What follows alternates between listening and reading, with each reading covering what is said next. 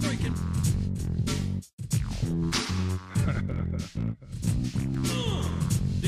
Diggity dog. Breaking.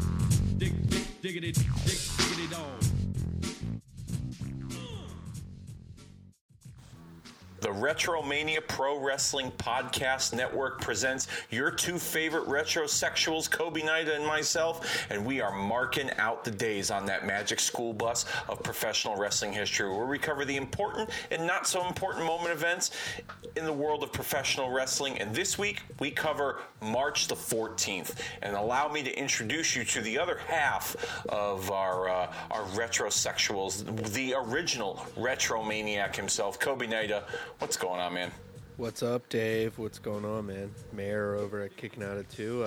I'm feeling good. I'm feeling great. I'm hyped for WrestleMania, like I've been saying, but now we're getting closer and closer, man.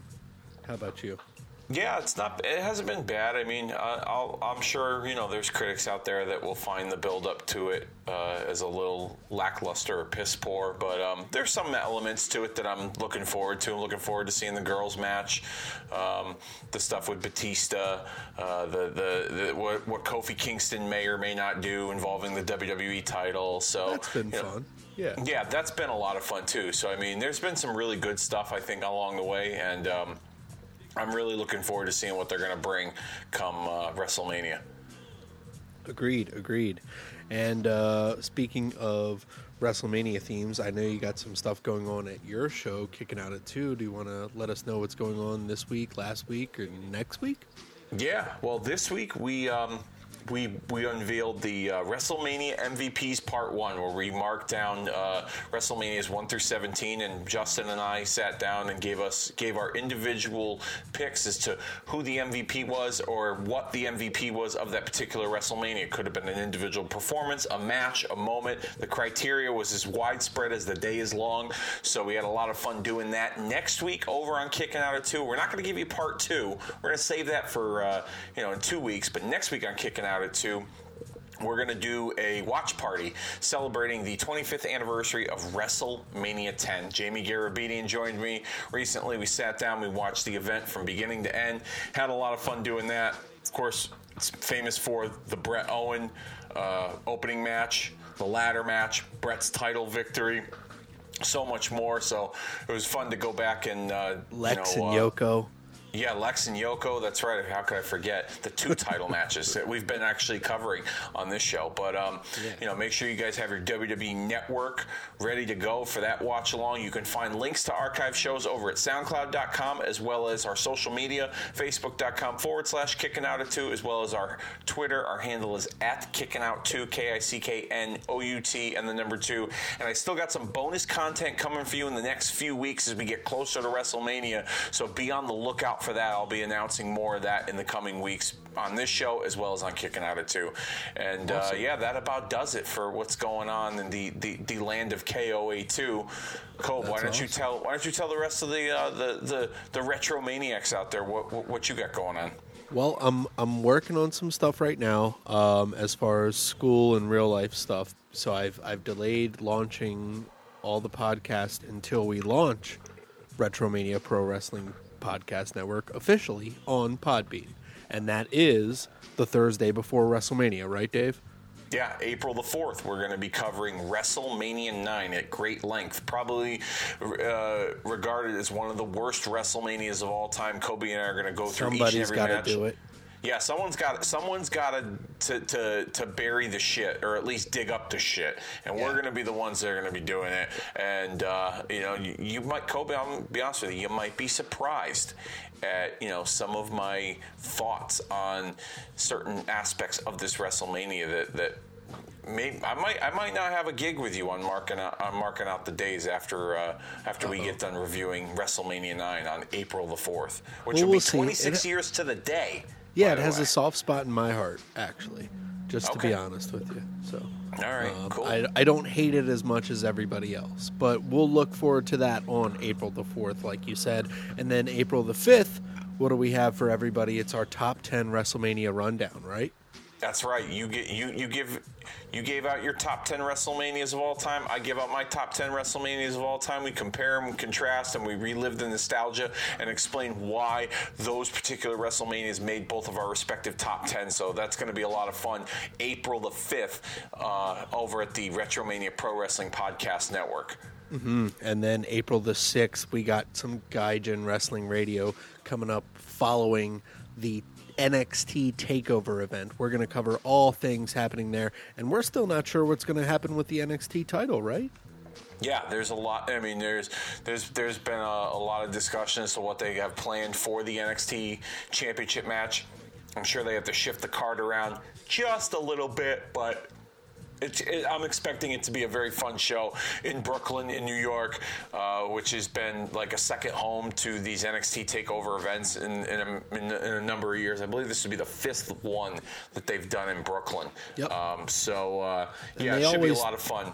Yeah, they always please. And this will be your first appearance on Gaijin Wrestling Radio, which I'm excited for you to join me. Yeah, I'm looking forward to it. It's a different world, you know. I mean, I try to keep up with as much wrestling as I possibly can between the current stuff and the older stuff and a lot of the other stuff that, you know, you're a big fan of, like New Japan and Ring of Honor. You know, there's only so much wrestling I can watch, but you know, I managed to listen to one of the more recent episodes of Gaijin Wrestling Radio, and your ability with the details to lay all that stuff out, and you know, and the pronunciations of the names of these guys, like holy cow, man! Like I would butcher it to death. I personally, I applaud you. Thanks. I've been a longtime fan, like I've said, and I just want to do it better justice. So I hope when the launch comes, we have the match of the month. It's going to be more detailed with little audio snippets of the matches, music, a little more well produced, a little more sharp, if you will. I want to do it in a good podcast form because we have so many wrestling podcasts that are out there, and I want to bring it to the higher end of the production, if you will. Yeah. Yeah, and to keep things fresh here, as always, I want to do a little housekeeping before we get started, and it kind of ties in with Gaijin Wrestling Radio and New Japan as well. A couple things. On a past episode, I called Butch Reed Hacksaw when I was talking about Bill Watts booking black Hacksaw and white Hacksaw. I meant Buzz Sawyer. Okay. I meant Butch Reed instead of Buzz Sawyer. I'm sorry. Oh, you call him Hacksaw Buzz Sawyer? Okay. Yes. So I just wanted to clear that up. I know what I'm talking about. And as well, Jeep Swinson, the guy that we mentioned before on WCCW, and he made his appearance last week. Do you know who that is? I do not. Okay. It is Robert Swenson, who is an American strongman, stuntman, actor. He basically made his appearance there as Jeep Swinson, and then went on to be the Final Solution in WCW. Oh my god! Oh, okay. He looked like the Warlord a little bit, like a bloated warlord. This guy was huge. He also was Bane in Batman and Robin, the 1997 film. Yes, he was the Bane. Kidding. Yes. You know Jesse Ventura was in that movie too? Yes, I do. So they have a tie there. And he was James Caan's bodyguard for a little bit. So. Oh wow. Yeah. The Ultimate Solution, which I thought at that time in WCW it was the Warlord, but the Warlord like for some reason shrunk. Like if like the Warlord like fell asleep in the dryer, like you got the Ultimate Solution. He was James Gunn's bodyguard in Bulletproof. I'm sorry. He made another movie appearance, and he was also in No Holds Barred. He was? Yes. He was a pit fighter. So we'll have to... the Battle of the Tough Guys. Right. Sadly, he died at 40 years old, but yeah. You can only imagine why, the size of him. But yeah. Okay, and then the last little thing. We recently said goodbye to two New Japan legends, King Kong Bundy and Dick Beyer, a.k.a. The Destroyer. You familiar with both of these guys, correct? Yeah, Bundy more than the Destroyer. Little known fact, actually, this is kind of interesting that you brought this up. A number of years ago when I was a kid, Christ, I think I was in middle school. My father used to be a bartender, and one of his customers came into the bar, and his wife was cousins with King Kong Bundy, and so he brought this picture in, and the picture was of Bundy like squeezing the head of this like young kid on the sidewalk, like outside the Hartford Civic Center in Hartford, Connecticut, and it turns out the kid that was in the picture went to high school with my brother Justin, who appears on Kicking Out at 2, and they were very good friends. So when Bundy had died, my brother had sent me a text message, and he says, "My friend Jesse, that's his cousin." I'm like, "You're kidding." And then I put two and two together. At one point, Jesse's father, who was an attorney, had to represent me for a legal issue that I won't get into, but I had to connect all the dots. I was like, holy cow. I was like, King Kong Bundy's cousin's husband was my lawyer at one point. Crazy. Small world. Yeah, I know. Small world. The Destroyer, don't really know too much about him. I'll be quite honest with you. I want to say he was in, there was this video I had, I don't know if it was a DVD or a video, that he was in the video, the advertisement, maybe it was like the extras for like Beyond the Mat, I want to say. Possibly. I mean, I recently was on Movie the Podcast with the Mulhole Radio Boys, and we watched Ready to Rumble, and they showed him at the beginning. And a bunch of classic NWA wrestlers, because it was a WCW movie, so I guess they had the old the NWA footage. So saw few clips of him, but he was a predominant New Japan wrestler, and the only reason I'm bringing this up is King Kong Bundy actually has a bunch of matches on New Japan World right now. I think a couple of them are free for you to view. Okay. But, yeah, definitely check that stuff out. And Dick Beyer was a legend over there. He wrestled with Ricky Dozan a lot. And Ricky Dozan was the god of Japanese wrestling, even though he was Korean, long story there. But Dick Beyer, the Destroyer, was knighted by the Emperor once, Like, this is how famous he was in Japan. Wow. Yeah, so definitely I'm going to do a Gaijin Wrestling Radio episode on both of these guys, so look forward to those and look out for those matches. Very cool, very cool. I'll have to check that out.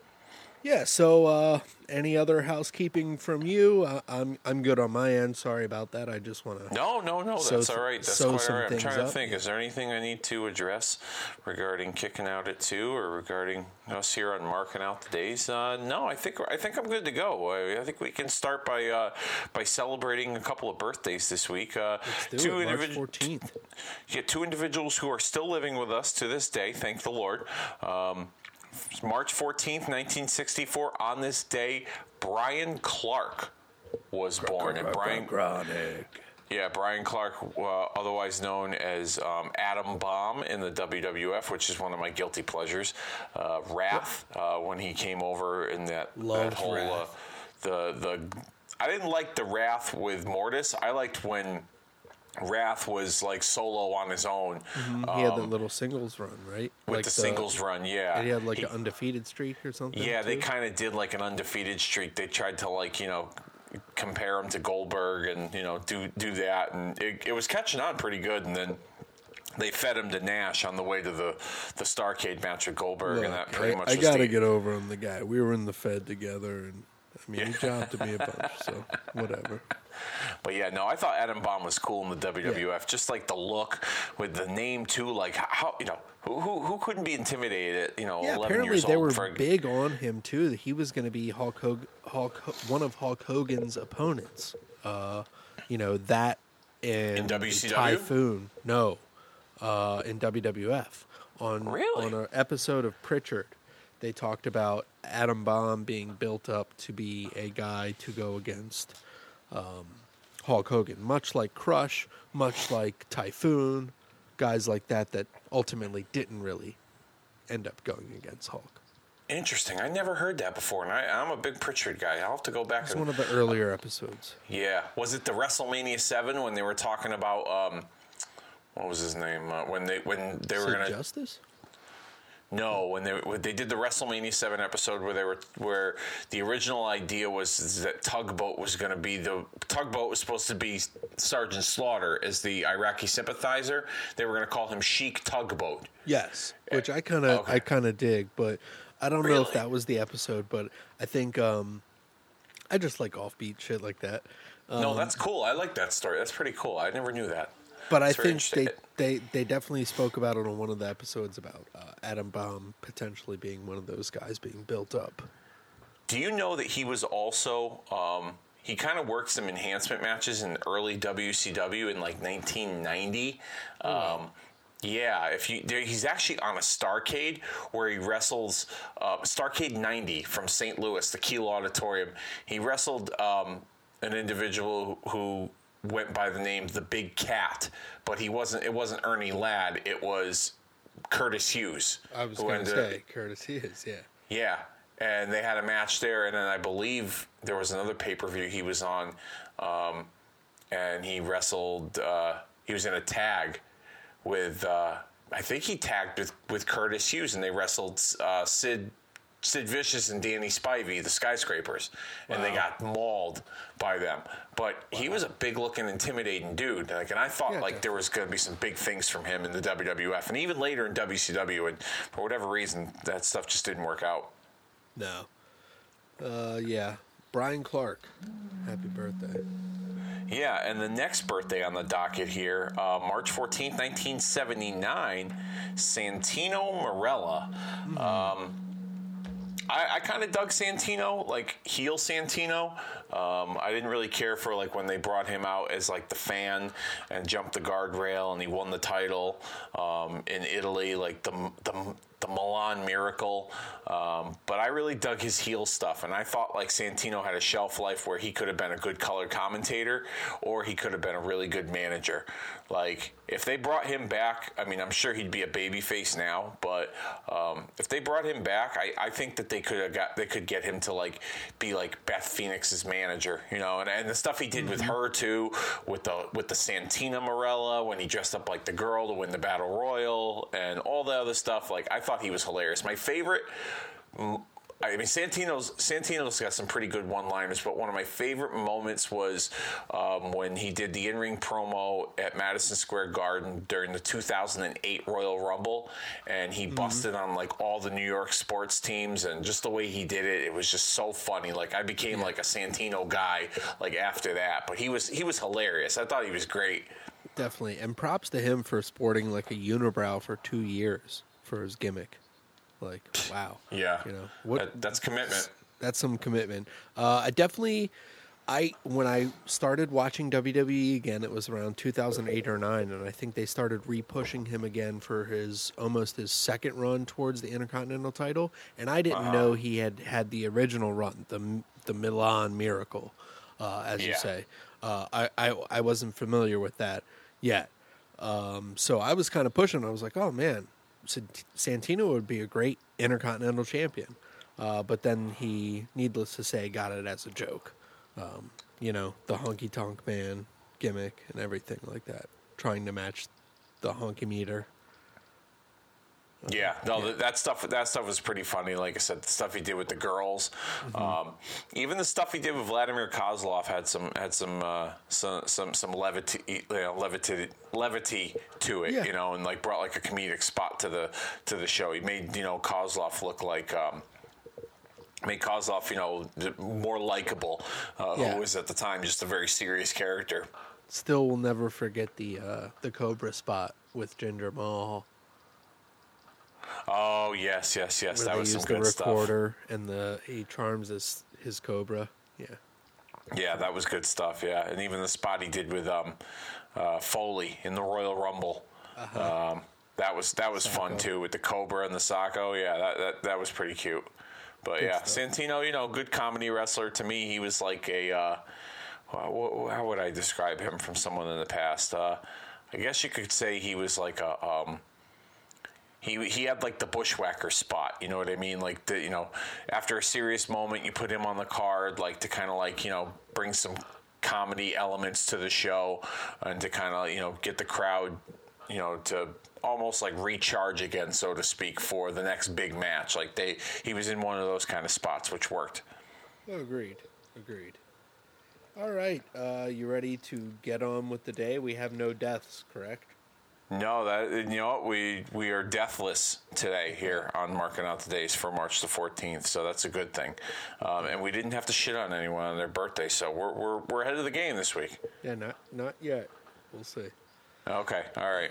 I spoke too soon. I don't know. All right, the first thing, All Stars Wrestling 1981 from March 14th on the WWE Network. You can find this. Pat Patterson says he's not finished with Sergeant Slaughter, and he feels that he won that $10,000 from last week when they had that epic spot. Memorable spot there, huh? Yeah, that was good stuff. Yes. And then we have the Moondogs beating Dominic DeNucci and his partner, and Vince says, I feel sorry for Dominic. Yeah, me too. After we're about to go to slow-mo action, and Vince says, here we go to slow-mo action. No, we don't have it. Any matter, you probably don't want to see it. So Vince is shitting all over Dominic DeNucci. Nice save, Vince. Yeah. Then we have Don Morocco, hot on the scene here in WWF. He submits the Black Demon with his tum.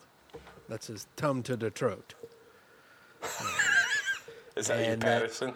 Yeah.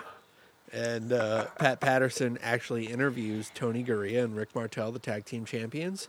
And they're talking about seeing the Moondogs scratching each other's backs in the locker room. Pat's watching people in the locker room. So did they have to get an interpreter or a translator or something when Patterson interviewed both Tony Gurria and Rick Martel? It was a little messy. Yeah, it was a little messy. People stumbling over shit. And then Pedro Morales makes an appearance here, the Intercontinental Champion at the time. He has a quick match with Johnny Rods, and that's it. And then we have fans throwing apples in the ring for a six-man tag at the end. Miguel Cicluna, the Hangman, and Ron Shaw are all getting apples thrown at them. It's some shit there. But That's some old school heat right there. You bring fruit to the ring. Yeah, Rick McGraw, Tony Gurria, and Rick Martel are going against them. Tony Gurria is the only wrestler in 81 besides Harley Race that I know with that many tattoos. The dude is pretty tatted up for a wrestler in 81. And, wow. Yeah. Rick McGraw pins Ron Shaw after a suplex, and the fans throw apples at everybody in the ring, thanks to Lou Albano leaving all the apples out earlier. And that's our show. Wow, that's yeah. Crazy. Good thing I didn't watch that one. Yeah, crazy stuff with the apples for me. I was like, what the fuck? 81? Like, I mean, I guess. Yeah, I don't know. I'm surprised they didn't promote like an apple picking match the next week. All right, moving on. An apple orchard brawl. I got a lot of heat. He's going to juice, brother. The apple's going to juice, brother. And speaking of apples, let's go to Madison Square Garden, the Big Apple. 1982, notable Madison Square Garden show. I will only say for the fact Bob Backlund goes against Jesse Ventura, and he pins him. Wow. Ventura actually did the job. Look at that. Jeez. Surprising, like since we've talked about these old shows, it's like the champ usually wins by DQ or countout. But yeah, Bob Backlund not giving up shit at all, pinning Jesse Ventura here. Good for Bob. Yeah. Good for Bob. Don't think no shit from Jesse. Yeah, all right, let's move on with the day. WCC. Oh, before you do that, speaking of Ventura, he's going to be appearing at WrestleCon during WrestleMania weekend. Okay. Yeah. Big That's appearance interesting. for him. Like, he usually doesn't do conventions at all, right?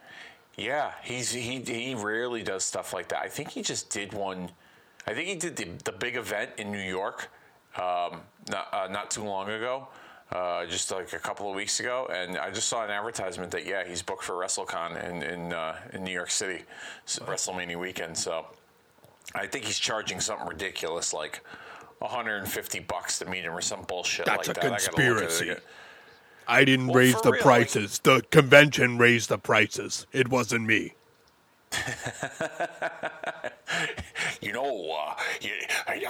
I tried to unionize the WWF, and Hulk Hogan, he turned on me. If that were the case, the tickets would have been $5. But they're not. No, they're not. See what happens. You guys should have listened. Let's move on with the day. March 14th, 1987 episode of WCCW.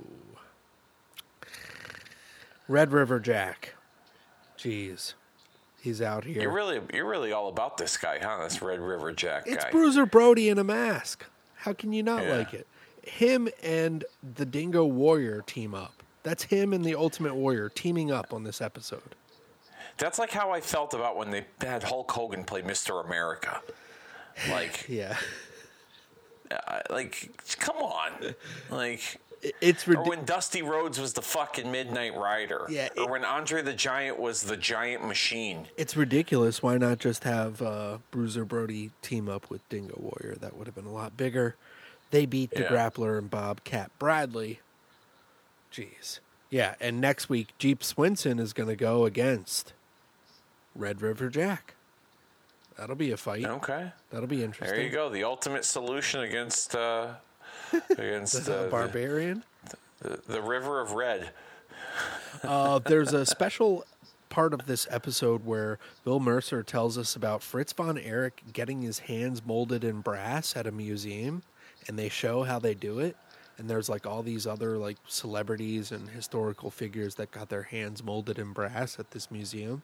Just thought that was pretty cool. It was behind the scenes footage, very 1980, very up to date wrestling stuff for 1987, behind the scenes about a Interesting. legend. Yeah. Yeah, interesting.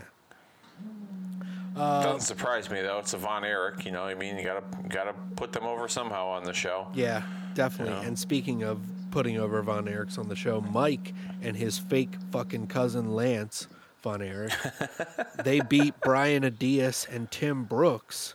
And Brian Adias and Mike Von Erich are going to be going up against each other one more time.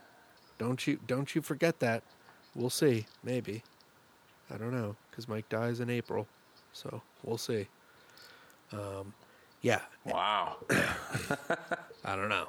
We'll see. Sour grapes, huh? I'm just, it's a product that is on its dying days here, and it's just very interesting to take a magnifying glass and look back at it, see how much Gotcha. they're trying to salvage everything. Yeah. One last interesting thing: their guy Steve Simpson. Have you heard of him at all? Another fake cousin of the Von Erichs? No, he looks a lot like the fake cousin that was spotted out recently. Bro, Matt Riddle. Oh, okay. Steve Oh, Simpson yeah, that's looks right. strikingly similar to Matt Riddle. But The doppelganger of the bro. There you go. yes. And Okay. he wrestles Nord the Barbarian, who is actually the Berserker. The Berserker. Yes. That's right. Husk. Yes, Husk. he's with Gary Hart. So they're eventually going to Who build up. wasn't with Gary I Hart? know. They're eventually, In I world think, trying to class. build up to a Nord the Barbarian against a Bruiser Brody, like a Barbarian versus Barbarian match. That's Oh, wow. if Red River Jack, Bruiser Brody under a mask gets through Jeep Swinson. Now, I have to ask you a question because you just brought up Brody and Nord the Barbarian. At one point, was Nord the Barbarian ever like portrayed or advertised as like a relative to Brody at one point, or did they try to make him like another Brody? Like Brody had a cousin or a brother or something? We haven't gotten into that yet. He made his appearance here, and he wins with a backbreaker, and that's about it. So Okay. we'll see. We'll see. No, I wasn't sure. Honestly, I'm asking. I I'm don't not sure. know if it was in world class. Like, was it in AWA maybe? Like, I'm just kind of curious. I'm That's not all. sure. I didn't know if you knew that or not. But okay, let's continue on with the day. Sure. Let's go to WCW NWA, March 14th, 1987. It's gearing up for that Crockett Cup, which is, we got the Dusty Memorial going on in real time in NXT. The real Crockett Cup going on. A lot of tournaments going on around this time, huh? Yeah. This like we talked about in last week's show, everyone was involved in the Crockett Cup. I think even David Crockett probably had a tag team partner in the Crockett Cup. Yes. But yeah. All different kinds of tournaments currently in wrestling. Like you said, Dusty, the Dusty Classic on NXT, the Crockett Cup that's set to take place with a lot of Ring of Honor guys. They're going to be a part of that in the fall, or not in the fall, I should say later in this year. So they do the Mae Young tournament usually in the summertime. So tournaments have become a very popular thing in the last few years in wrestling that they've highlighted very well, especially in WWE. Back to the 80s, yeah. Where it's coming around again, that cyclical thing that we talked about. All right, so in this episode, we have the actual Barbarian making his appearance on WCW. Tommy Young. Yeah, he's with Bill You Dundee. come over here, you jack me off right now. Easy way, hard way. Tommy Young. Well, guess who the referee is in this match? It's that knockoff Hulk Hogan's brother that you talked about. The dollar store Hulk Hogan? His name is Scrappy McGowan. Scrappy my McGowan. goodness. Everybody. Okay. Because, he should have just rode with Randy Hogan. That would have at least got him some more bookings. The scrappiest arms in the nation. He's like the worst Hulk Hogan. He's like if you remember those Dave and Buster's. I think I've told this joke before, but I'll tell it again because it makes sense, and it makes more sense in this case than it did before. But that referee looks like the Dave and Buster's commercial where they used to say you bring your fun with you, and it was like a shorter little version of you that they would like minimize on the screen. That's what Hulk Hogan did. He took Scrappy McDonald's, whatever the fuck his name was, and he was like, brother, I'm going to bring my fun with me. And it wasn't Brutus Beefcake. So he brought the little guy with him. Scrappy McAllen. What you gonna do when Scrappy gets all scrappy on you?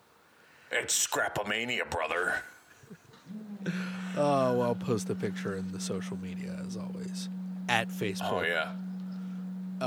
At Facebook, at Retromania with a W. So, yeah, look out for that. Did he wear his pants to referee the match, unlike some fucking people on NWA television in recent weeks? Mm-hmm. Yeah, he wears his pants. Okay. Where's his pants? Sorry. Then we have a U.S. Tag Team Championship match. Barry Windham and Ronnie Garvin go against Ivan Koloff and Dick Murdoch. And guess what? Pantsless Dick Murdoch. Well, that's what he has now become on this show. True. Pantsless. He's sans shirt with this match. But this is not a bad match, honestly. Bobby Eaton comes out at the end with Jim Cornette, and he hits Ronnie Garvin in the head with Jim Cornette's racket, and the Russians, Dick Murdoch, they win the tag team titles. Wow. Yeah. They stole it. I Travesty. knew we'd do it. Ah, he's fucking screaming. Yeah. I'm sick and tired. I'm sick and tired. I'm sick and tired Right. of wearing fucking pants. Yup. Basically. And then more stuff with Just go get over, Dickie. That's all you gotta do. You gotta get over. Get that little Don't wear Dickie no over. pants. You gonna let that little Dickie Murdoch hang out, and you gonna get over. Trust me, baby. Tully Blanchard, Lex Luger, and Arn Anderson beat a jobber team. They're shooting on Ole Anderson after, talking about a snot-nosed kid, and he's not a horseman anymore. And Arn had to come to his senses, and J.J. Dillon is going to make a major announcement later in the show, and Arn says, "You turn your back on my family. Well, my family is the Horsemen." And Arn Anderson, man, his Very intense. promos, Very intense this whole time. unbelievable. Yeah. I loved when Arn Anderson talked. He was like the first like bad guy that like I could truly get into with his interviews when I was a kid because he made. And he's actually like a contender for Nikita's U.S. heavyweight title right now. And he's like, he looks threatening. You know, he sounds threatening, at least, you know? Sounds like he's going to beat him. Here's a great quote from Arn Anderson. It was a promo we did on a Nitro once. I have it on Twitter. I retweeted it a couple weeks ago. It says, "See, we are the original gang, and we're the most vicious in all of professional wrestling history. They send one of yours to the hospital, you send one of theirs to the morgue."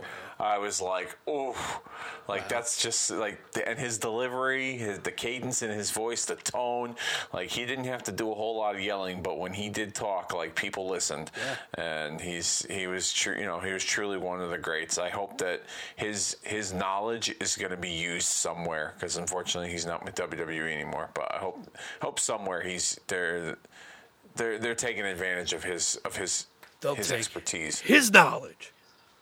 Yeah. Later in not just any kind of knowledge. that horseman knowledge. Later in the I will give you my knowledge. Later in the show, we have another team announced for the Crockett Cup. It's going to be Lasertron, which we found out last week was Hector Guerrero under a mask. He's going to be teaming with the Boogie Woogie Man, Jimmy Valent. Oh my goodness, SA, we got a Power Ranger and we got a booger and we got a Booger Man. Right, that's right, Daddy. That's right. Oh my goodness. Can you imagine that? They're gonna get jobbed out the first round, definitely. So that big announcement by J.J. Dillon, guess what it is? Lex Luger on this day, March 14th, 1987, becomes an official Four Horseman.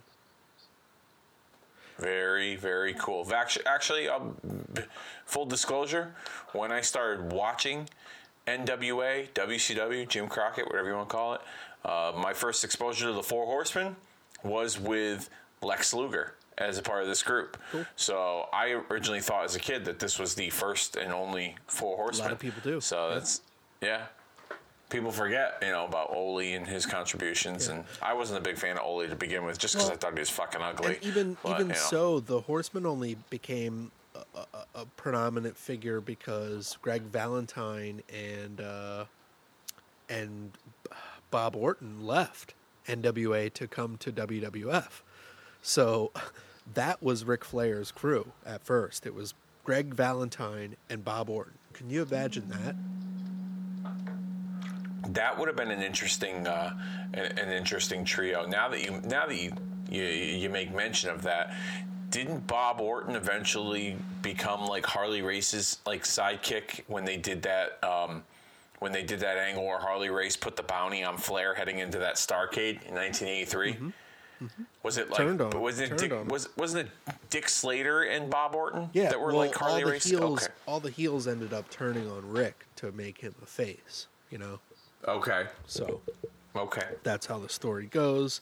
And then Rick needed his team again, and it would be people like siding with people, much like the Dick Murdoch stuff that we have going on with Dusty and Nikita, as well as Dusty and Nikita having their past and now their future now. So yeah. NWA always did a good job of that, like brotherhood story. Man, you turn your back on me, brother. Oh, now we're brothers, brother. That's right, baby. You see, like, I just don't understand why you would thought it make me sick to my stomach. My gut turn over every single morning when I wake up in the bed. Every time I look in the television screen, I see Dickie Murdoch with no pants on, standing next to a couple of communists. You're lucky you can even see your Dickie Murdoch. Yeah, that old lady Moo Moo hanging over his little Dickie Murdoch. You couldn't turn all the lights on to find that little thing, if you know what I mean, baby. Yeah. All the lights on in the world couldn't find your little Dickie Murdoch. So Lex is officially a Four Horseman, and then Paul Jones comes out with his team, Raging Bull and Rick Rude, who are the tag team champions at the time. Not the U.S. Tag Team Champions, the NWA Tag Team Champions. Raging Bull is yelling so hard the cut on his head rips back open. I'm not lying. Oh, wow. Yeah. You'll have to post that on the social media, too. It's like, when you're the greatest, there's nothing left to be the best. That makes no fucking sense. They laugh, and yeah, we have a Mike Rotunda match, and that's about it. We're going to see you guys on Sunday, Tony says, for their Sunday show. So this is the Saturday edition. They have a Sunday show. Talk about NWA and wrestling filling up a lot of time in the late 80s. Jesus. Well, yeah, TBS gave them a lot of leeway back in the day. I mean, and then, that kind of transferred over to, when eventually it became WCW. You would have Saturday night program. You would have Sunday in the morning, like the Power Hour. You would have like a Saturday morning show, and then you'd have like a Sunday night show, the main event. This was before they ever did Nitro. And then if I was a kid and would have known like all this stuff, like, or had the access to like, I don't know. Yeah, I would have been all over it. Yeah. Yeah, so, I mean, like, they had a lot of time to fill up, and that was how much faith Turner had in the organization to produce, or have a bunch of content ready for their program. Y'all get it done now. Y'all put that Lasertron on there. And I want to see Lasertron and that Boogie Woogie Man. And then I want to see that Dick Murdoch guy with the no pants and them two little Russians. And then maybe, just maybe, we do a match where if he loses, he's got to put his pants on. He's got to have a street fight to put his jeans on. No, Teddy. Go back to entertaining your wife, Jane Fonda, if you know what I mean, baby. Because it's not going to get over. Dick Murdoch with pants is not going to get over. Dick and Murdoch without pants. Now, that's that. Now, you can take that to the bank, Daddy. You can go. I'm going to get that over. Are you ready to move on with this day? Let's get some WWF. Yeah, where we Saturday nights. Saturday night's main event. Yeah, this is the 10th one. This is actually taped February 21st, 1987, but it aired March 14th, 1987. It's from Detroit, Michigan, the Joe Louis Arena, brother. The Joe. Yes, indeed. This is an older one, and I didn't really remember this as a kid because I guess I didn't see it too much. So it was cool to go back and watch this one. What'd you think? Yeah, this was fun. The Randy Savage, George the Animal Steele with the winner getting the managerial services of Miss Elizabeth. Which is a little creepy because she's like, yeah, that was a little... I don't know if I want to go with my husband or this fucking freak. Well, you know what the most non-convincing part of that segment was when they opened the credits, for the beginning of Saturday Night's main event, and awesome. she just like looks into the camera and like in the worst possible acting job I could have seen in recent memory. She was like, "Tonight is the scariest night of my life," and then like they just cut to like someone else, like, "I'm gonna throw Andre the Giant out of the Battle Royal, brother," and I'm like, well, you gave me no indication that, like, you are scared to begin with. And then, like if you want to make us believe that hunk of bullshit that came out of her mouth, you should have at least had her act like she was scared when she was hanging around George the Animal Steele, because they kept cutting back and forth. Before the match even started, I think they cut to Oakland like 3 or 4 times. He had to, like, interview Elizabeth with Macho, then Elizabeth with George, then Elizabeth by herself, and then fucking George by himself. Like, holy cow, can we get to the match already? Fun little match. Those guys, they had good chemistry with each other. I thought the little lifeguard chair deal was kind of interesting. Yeah. With Elizabeth sitting there, but overall it was pretty fun. No complaints, and I liked the end when Savage, destroyed the lifeguard chair and he ran off with Elizabeth. Classic yeah, that was Savage pretty cool stuff building up. Yep. Because Ricky the Dragon Steamboat comes out to interfere. Or cause a distraction, if you will. Yep. So, yeah. Building up for their match, gearing towards WrestleMania 3. And then we have a Battle Royal.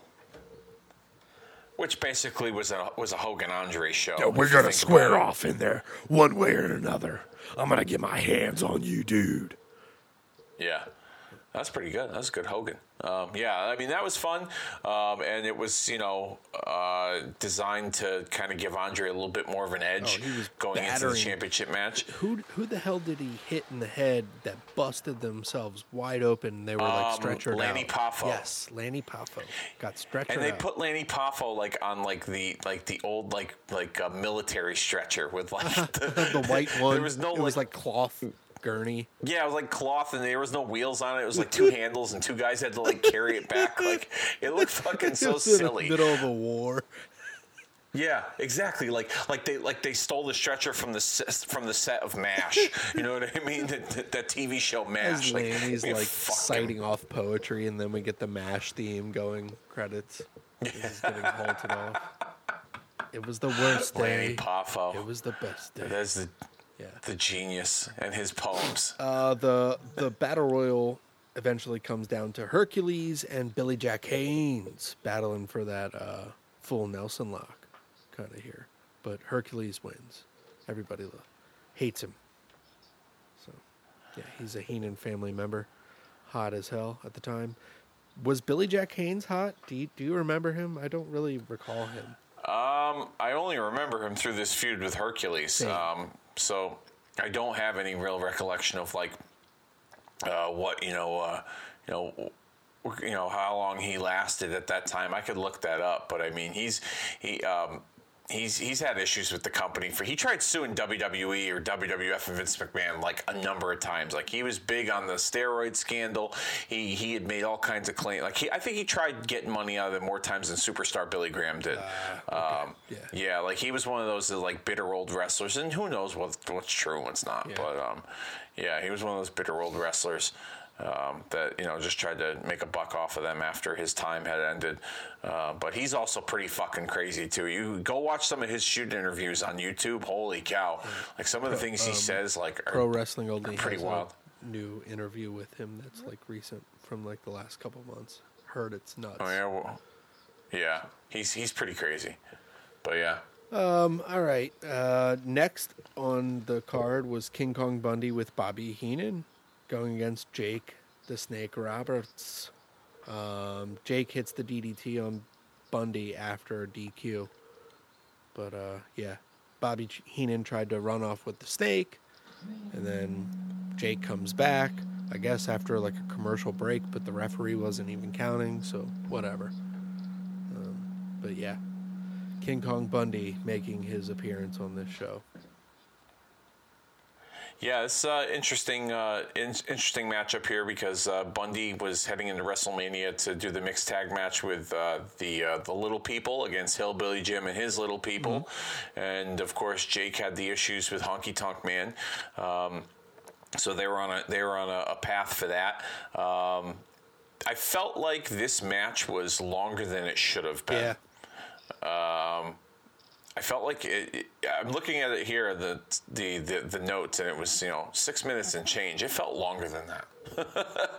I'll be honest with you, yeah. but it wasn't terrible. But I was it was what it was. Agreed. All right, the next match. Is it your first time? It's my first time.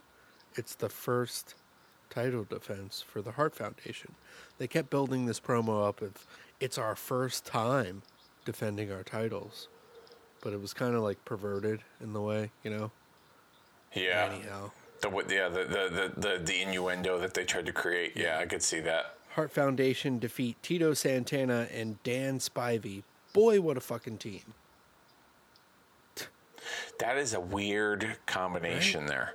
I only imagine that was done because this was right around the time when I think Dynamite was hurt, right? With the Bulldogs, and they had lost the titles recently. They had to vacate them recently to the Hart Foundation. Yes, so they did the whole angle with him getting hit in the head with the megaphone and everything, and yeah. So that's that. The Hart Foundation dominant in that tag team match, though. And then we have Ricky Steamboat going against I fucking humble him with the Iron Sheik with Slick. How does that fucking make sense? And how This is probably the only appearance or only time they ever showed up together. Weird, right? Yeah, I forgot at one point a number of years ago that Slick had managed Iron Sheik and Nikolai Volkov as a team, because I remembered Iron Sheik with Classy Freddie Blassie. That was what he was more famous for. Right. But yeah, that was a weird combo, and Sheik really wasn't doing a whole lot at that time, and Steamboat was well on his way to WrestleMania with Randy Savage, so I think they just tried to get him on the card to highlight him, even though he made an appearance in the first match with Macho Man. Yeah. But it wasn't anything to write home about here either. No. Number one, Yeah. fucking jabroni, Steamboat Dragon Ricky. I make him humble. I fuck him in the ass, and then I fuck his wife in the other ass. Well, if you were going to be and then truthful, you would go towards his throat, because that's what Ricky talks about in this episode. He's like, everybody's going for my throat. Everybody wants my throat. It's very yeah, that's right, because of the whole Savage. I fuck deal, your yeah. throat. Savage makes an appearance here, though, and to even it up, since Ricky had done that to him, and anyhow, Ricky gets a victory, getting a big splash on Iron Sheik. So yeah, that's about it. Yeah, Savage was on commentary, and he got a pretty big pop when he stood up. When Steamboat kind of called him out, and I actually kind of liked. I don't know what it was about it, but maybe it was just the area of where the commentator's booth was. But I kind of liked that center where the hard camera was, and the commentators were underneath the hard camera. Mm-hmm. Where they were positioned. I thought that was kind of neat. Me too. It kind of reminded me a lot of at basketball games, like NBA or college basketball games, where the guys are on the sideline calling the action. It felt like it had a sideline sports kind of feel to it. And I don't know, just the way it was produced, I thought it was really good. I agree. You're getting a fan's perspective from the stands. Yeah, that was pretty cool. Very cool. So moving on with the day, ECW 1995. Nothing to see here. It's just a recap show. They show Benoit and Malenko beating Sabu and Taz for the ECW Tag Team Championships. The only reason I'm bringing this up is because Benoit and Malenko will make an appearance later in our episode in 1999 with a tag team. So, ECW 1998. These started popping up on the network, and I noticed these on here. I didn't know that they had two shows going. ECW had 2 weekly shows from 1997 until 2000. Did you know that? I thought that they only had 2 weekly shows when they went to TNN. They had the MSG show, and then they would have the nationally televised show on TNN. Maybe that's it. I'm not sure because it's there's when I went to 1998, they have an episode for 2 weeks. Each one for 2 weeks. So yeah. Oh, so they recap 2 weeks in one episode? No. I'm sorry. They have 2 episodes per week, is what I mean. So okay. Yeah, I'm not sure. But this episode from 1998. It has Jenna Jameson at the beginning. We all know who that is, right? Yeah? Yes, we do. Every young boy's fantasy at one point. This was the hook, line, and sinker for me for wrestling at one time. Was the women? Yeah. Who wasn't? Yeah. Who wasn't into it? She talks about head. Hey, yeah, and they do a long video of Al Snow and the heads and the fans, and it must have been some crappy 90s song that went over this, but yeah. Then Joey Styles tries to be edgy, but he's just an edge lord. He's talking about jokes and they don't land. He's talking about Tony Schiavone, and then he references doing coke and talks about Jerry Lawler. And this is on the network. Yeah, folks. They're reaching. I'll tell you that much when it came to trying to get attention and really bashing the other product. Mm-hmm, mm-hmm. Then we get a crazy match with Van Dam and Sabu versus Sandman and Scorpio.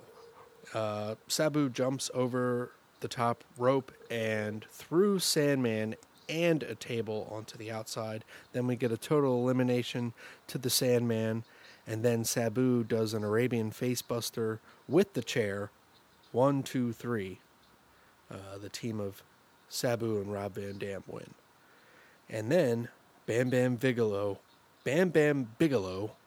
as the ECW champion. This is interesting right here, because I never saw him as the champion, I don't think. I saw like the one match that he had with Taz. But he's shooting a promo about being the Taz killer, and he's the biggest, baddest, toughest motherfucker in ECW. Yeah, we talked a little bit about this when we did the recap for Guilty as Charged 1999 earlier this year. And, Bigelow was kind of like, the hired hitman, so to speak, for Shane Douglas to take out Taz. And their two famous matches this particular year, one is coming up at the one took place at the Living Dangerously pay-per-view, which I believe we'll be covering that next week. ECW Living Dangerously, I think it's ECW Living Dangerously 1998. Let me take a look at my notes here. I believe it's correct. A little off topic here. Nope, it's Living Dangerously 1999. Okay. But at Living Dangerously 1998, it was that famous spot where Taz had him in the Taz mission. Bigelow falls back and then go through the ring. And Bigelow ends up winning the match. And then they had a rematch at the Heatwave pay-per-view in August later that year, where they did the spot where Taz kind of did like that tornado DDT to Bigelow through the staging, and it put like a big hole in the staging. So some pretty fun stuff between the two of them. Definitely. And it was just very cool to see him holding the title and shooting a promo on their weekly show, at least for me. I didn't get to see this as a kid, so it was cool. That's about it. Let's go to WCW Uncensored 1999, Sunday, March 14th, from the Freedom Hall Arena, Louisville, Kentucky. 15,000 here for this pay-per-view. Yeah, we talked about Super Brawl the month prior. This was kind of they were kind of tying up some loose ends with that new NWO Wolfpack, with Flair being the president, the issues with Hogan and the new NWO. So there was a lot to seeming like they're going in a good direction for WCW at the time, correct? Yeah, they were. I mean, it almost seemed like they were rebuilding. They were. It seemed like they were trying to, but then there were times when it was like, all right, same old shit again. Correct. Like you're using a lot of the older guys. You know what I mean? Like it was like they were in a tough transition. They also went through some injuries at this time. Goldberg was out with a knee injury. I believe Scott Hall got his foot run over in the parking lot at backstage of Super Brawl. So he broke his foot. He couldn't wrestle. Luger had an injury. They didn't know what to do with that stupid NWO, that new NWO they were doing, and they just had like a bunch of guys that like they had no choice but to use. Yeah.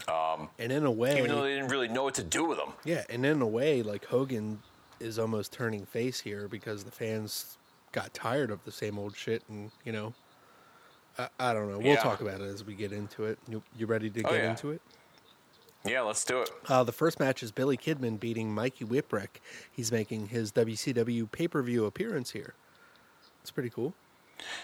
Yeah, this was interesting. Whipwreck was known for his time in ECW being an underdog character, and they were trying to establish him as a force in the cruiserweight division against someone who was very established in that division with Billy Kidman as the champion. Pretty solid match to open up the pay-per-view. At the same time, though, there were times where I was kind of bored with it. I don't know. I just felt like they brought Whipwreck out and was like, boom, let's give him a title shot instead of like kind of introducing him to I just thought it was like rather strange. I mean, those spontaneous kind of things work with certain guys in certain environments. Yeah, if the match is going to be very exciting or electric, like a lucha match that we weren't akin to at the time, but we had seen those plenty. It's 1999, and these guys were putting on a technical spot and a little, back and forth reversals, but it took a bit for the crowd to get invested, and they almost didn't really at the end, Yeah, it was. It wasn't bad, but it wasn't great either. I was just like, okay, next. Yeah, Billy Kidman wins. Then we get Stevie Ray going against Vincent. This is for a spot in the NWO, correct? This was like to be the leader of the Black and White, like, which I thought was like fucking stupid. I thought really they mean were the all black and white. I didn't understand it, like like I said, we've talked about this a number of times. Like, this was the point where, like, as a kid, I thought, like, all right, well, they're just going to trim the fat of this NWO and get rid of a bunch of guys, like, and keep it just, that elite group that, like, did the whole spot with Goldberg. Mm-hmm. But they did this stupid thing with the other two groups, and I don't know, I just thought it was dumb. And I was like, nobody gives a shit if fucking Stevie Ray or Virgil, the leader of the Meat Sauce Mafia, is going to fucking become the leader of the NWO Black and White. Like, no one cared. No one fucking cared. Next. Kevin Nash goes against Rey Mysterio. This is that rematch. Last month, Rey Mysterio was unmasked. Kevin Nash beats the crap out of Rey Mysterio here in about 6 minutes. Rey Mysterio maybe fires back twice. Yeah, well, they had you had the tag match where Mysterio was unmasked, and we've talked about that when we covered Super Brawl from the month prior. And then they had the match on Nitro where Mysterio got that, like, upset fluke victory, and it looked like they were going to do something with him following him losing the mask, which I was like, okay, this is kind of cool. I was very invested as a kid, yes. Yeah. And, Nash was trying to recruit him into the Wolf Pack, and I was like, okay, like... Hey, look, take an easy paycheck, kid. Yeah, like, I was, even as a kid, I was like, I could kind of... Even though the NWO was, like, same old shit, I was like, you know what?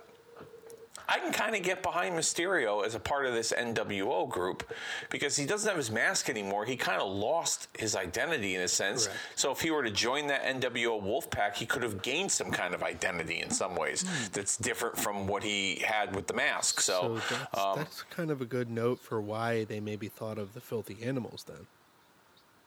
Yeah.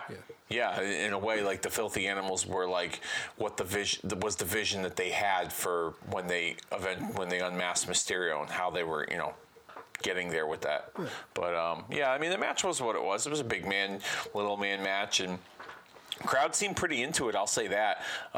They were into the action, but I felt like they were also very into Nash, even though Nash was the heel. Oh, true. I mean, he's over as Rover at this time. Yeah. He does the jackknife powerbomb to Rey Mysterio, and he gives a look like, oh, fuck, did I kill him? No, I didn't kill him. Okay. And then he pins him. He squashes him with that jackknife. Yeah. All right, next match. Jerry Flynn beats Ernest Miller and Sonny Ono. Were you a Jerry Flynn guy? Exactly.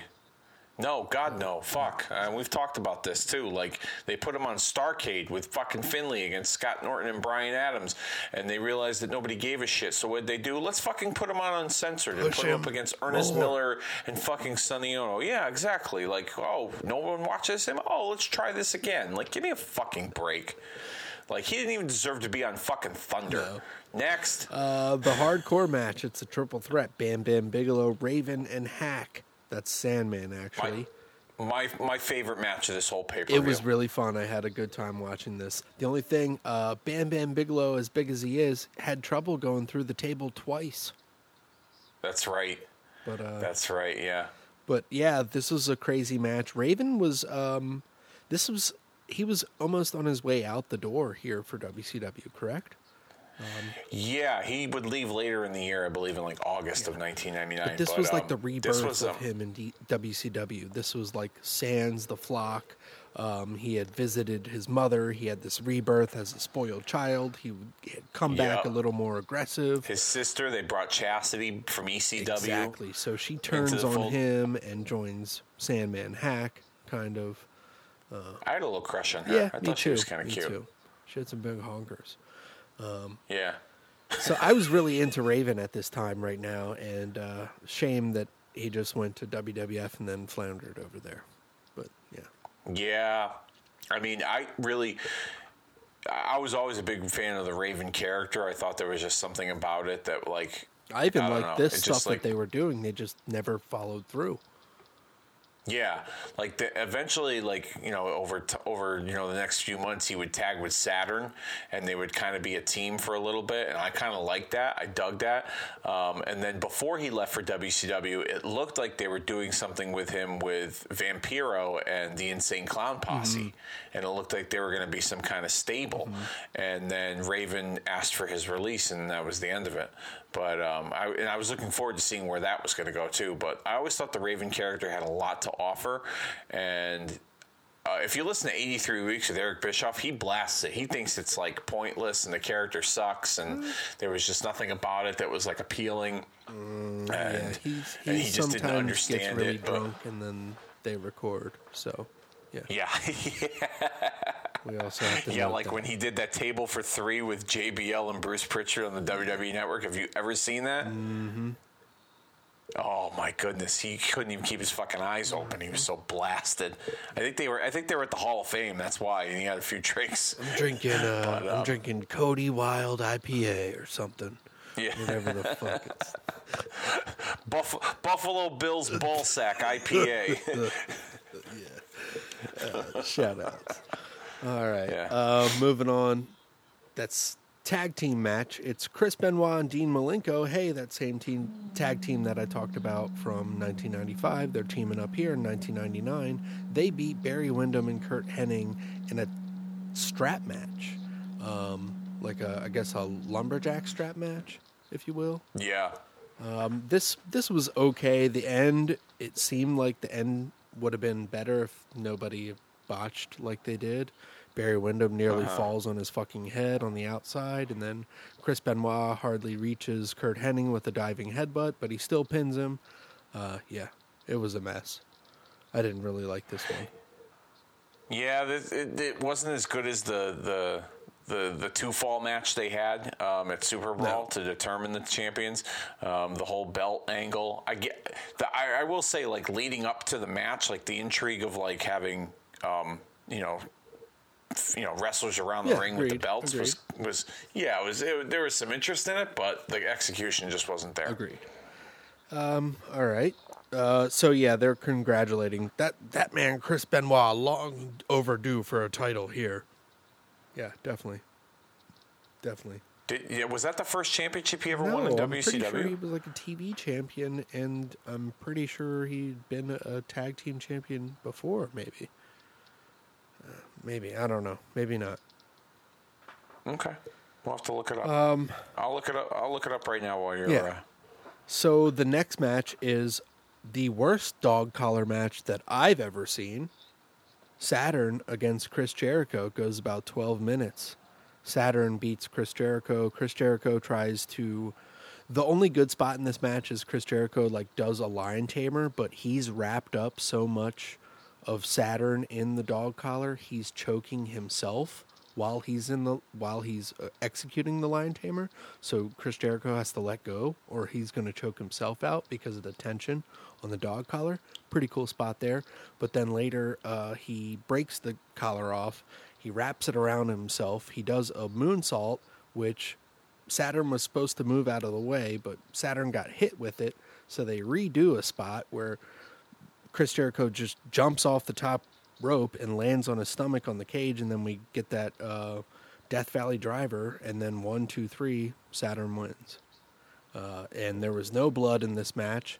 It was hardly used in the match.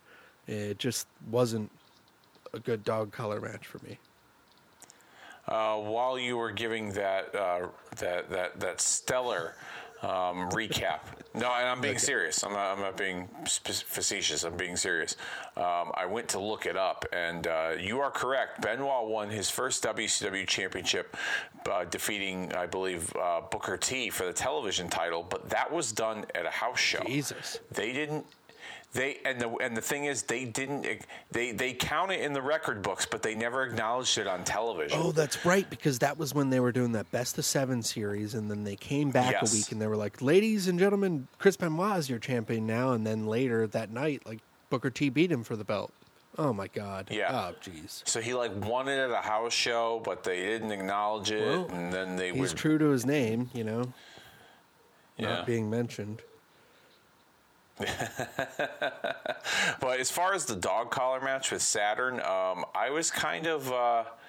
I was kind of like you. I was a little disappointed in the quality of the match because they had a good match at Super Brawl a month prior, and I just thought the whole dress thing was kind of like all right, they did it once, and then Saturn kind of embraced it, and I didn't think they were going to go further with it, and they did, and it turned out okay. Like when they eventually paired up Saturn with Raven, because Raven's a weirdo too, so they just kind of put the two of them together, but. Yeah, it was sloppy. It wasn't their best outing. No, and even for like a dog collar match, like I'm saying, like I could have used some blood in here, but I guess Ric Flair was the only person that was allowed to blade, and Hogan. Yeah, because they have a first blood match. So why have all these dog collar matches, hardcore matches, and all that shit, and a strap match, and then have a first blood? You know what I'm talking about. This is booking 101 right here. At least for me. Yeah, no, I agree with you. I mean, the event itself, uncensored, was had some intrigue to it because everything was not sanctioned or whatever. They would have like gimmick matches. It was like a precursor to what they do with Extreme Rules now in WWE. Even though Extreme Rules, they don't really have that many gimmick matches on that pay-per-view anymore, so maybe it's time to get rid of that one too, along with the 2 Saudi Arabian shows, but that's another discussion for another day. But yeah, the heavy use of the gimmicks here, like let's go, like before we get into the next match, let's talk about it here. Yeah. So Kidman Whipwreck was a regular match.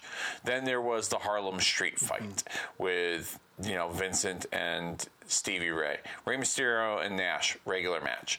The Jerry fucking Flynn match was a handicap tag team match. I don't know what was so great about that. It wasn't great, to be honest with you. Then the hardcore match. Okay, that lived up to the name. The lumberjack strap match, that lived up to the name. Dog collar lived up to the name. Then we move on to Booker T defeating Scott Steiner for the World Television title.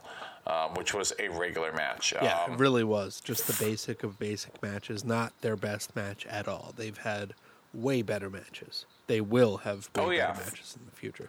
They've had better matches in TNA together, damn it. Yeah. This was bad. As part of them. Yeah, it wasn't great, but, I don't know. I just felt like...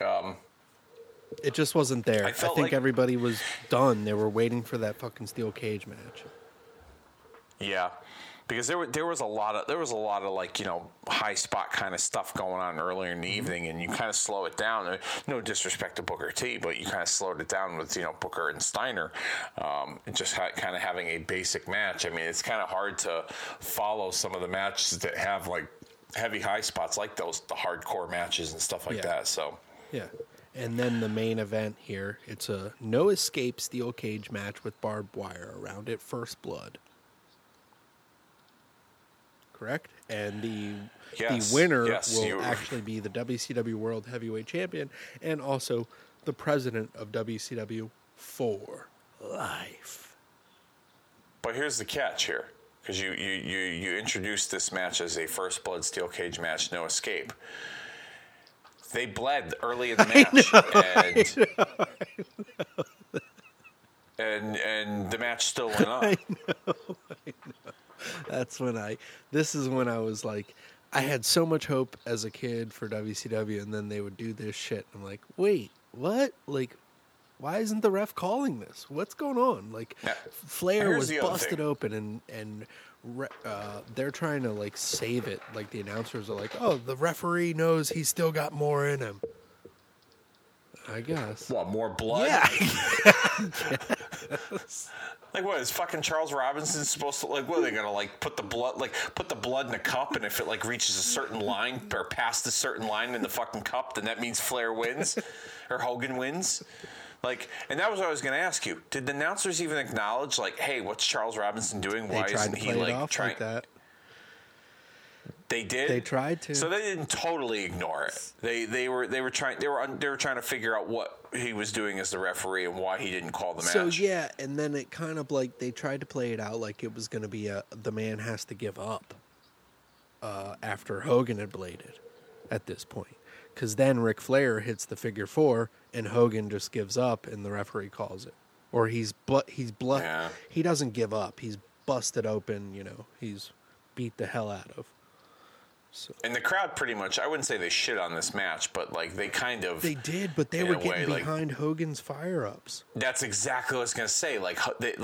They shat on the match, but at the same time they were into Hogan. Yeah. Like it was weird. really strange. Like It was so was weird. the way that they just kind of turned guys like that. Like because at that time Hogan was the leader of the NWO. They had screwed Goldberg, and they were trying to take over WCW again. And like how come all of a sudden the fans just decide to turn Hogan? Like I didn't understand that. I thought it was kind of strange. And then basically after this pay-per-view, the NWO just kind of ceased to exist. Like the black and white guys, like they were like nowhere to be found. And then like they didn't really like acknowledge the NWO like splitting up, so to speak. Like they just kind of went their separate ways, and you know what I mean? Like, and I thought for a group as massive as the NWO was and the amount of impact they had on the product, that they should have at least given them some kind of like closing, sequence, you know what I mean, or some finality to the storyline. Yeah, well, it should have been what they kind of went towards this year. Like, I guess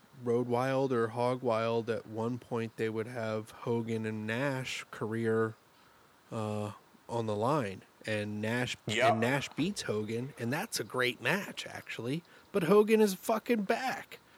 No, Hogan beat I'm Nash. sorry, Hogan beat that Nash. pay-per-view. I'm sorry. And then Nash came back a couple months later. Yes. But that was actually a good match. I didn't mind it, at least, but that's where they should have built towards. But we've been through this through and through, you and I, about what they should have done, but or what they could have done. But yeah, overall, this one, again, I don't know. There's like a few gems. I don't know. Actually, no. Yeah. I don't know. The hardcore match. The hardcore match is about it for me. Yeah. Okay, agreed. Yeah. So in a that's- bubble, I would say you don't have to watch this, or maybe Yeah, watch the don't- ridiculous cage match at the end. Yeah. Watch a ridiculous cage match and then come back to us and try and rationalize what their fucking train of thought was for advertising a First Blood match. And the guy fucking bleeds 2 minutes in and the match is still going on. Yeah. Shoot us a DM over at Retromania. Yes, definitely. Are you ready to move on with this day? Yes, let's please. All do. right, Sunday Night Heat, not too much to see there. Test beats D'Lo Brown, DQ. Al Snow has a draw with draws. Hardcore Holly and Val Venus beat Billy Gunn and Road Dogg. They're hot there at the time. And then the dark match for the fans was Mankind and Steve Austin beating Kane and The Rock. This was the house shows that they were running to at the time, because I had seen WWF around this time in 1999, I believe. And it was like The Rock, Kane, and Big Show against, or Mankind against The Undertaker. And, like they were switching up those guys at the top for tag stuff. Oh, nice. I used to like Sunday Night Heat, especially when they used to sometimes go live. Yeah, this was short and sweet, The day before. but not too much to see here. There was there's some hidden gems on some of those old Sunday Night Heats. I look forward to kind of covering some more of those eventually down the line. Definitely. Because those were a lot of fun. All right, let's do the meat and potatoes of this thing, since we're getting near the road to WrestleMania. Madison Square Garden, New York, New York, March 14th, 2004, 20,000 here. WrestleMania 20. Where it all begins again. Again. And again. And again. This is one that we talked about on our episode, I believe, correct? We gave it at least a notable mention. Or we both put it yeah, I up there believe- in our tops, huh? Or what? This didn't make my top 10. But I believe there was some kind of notable mention of this show.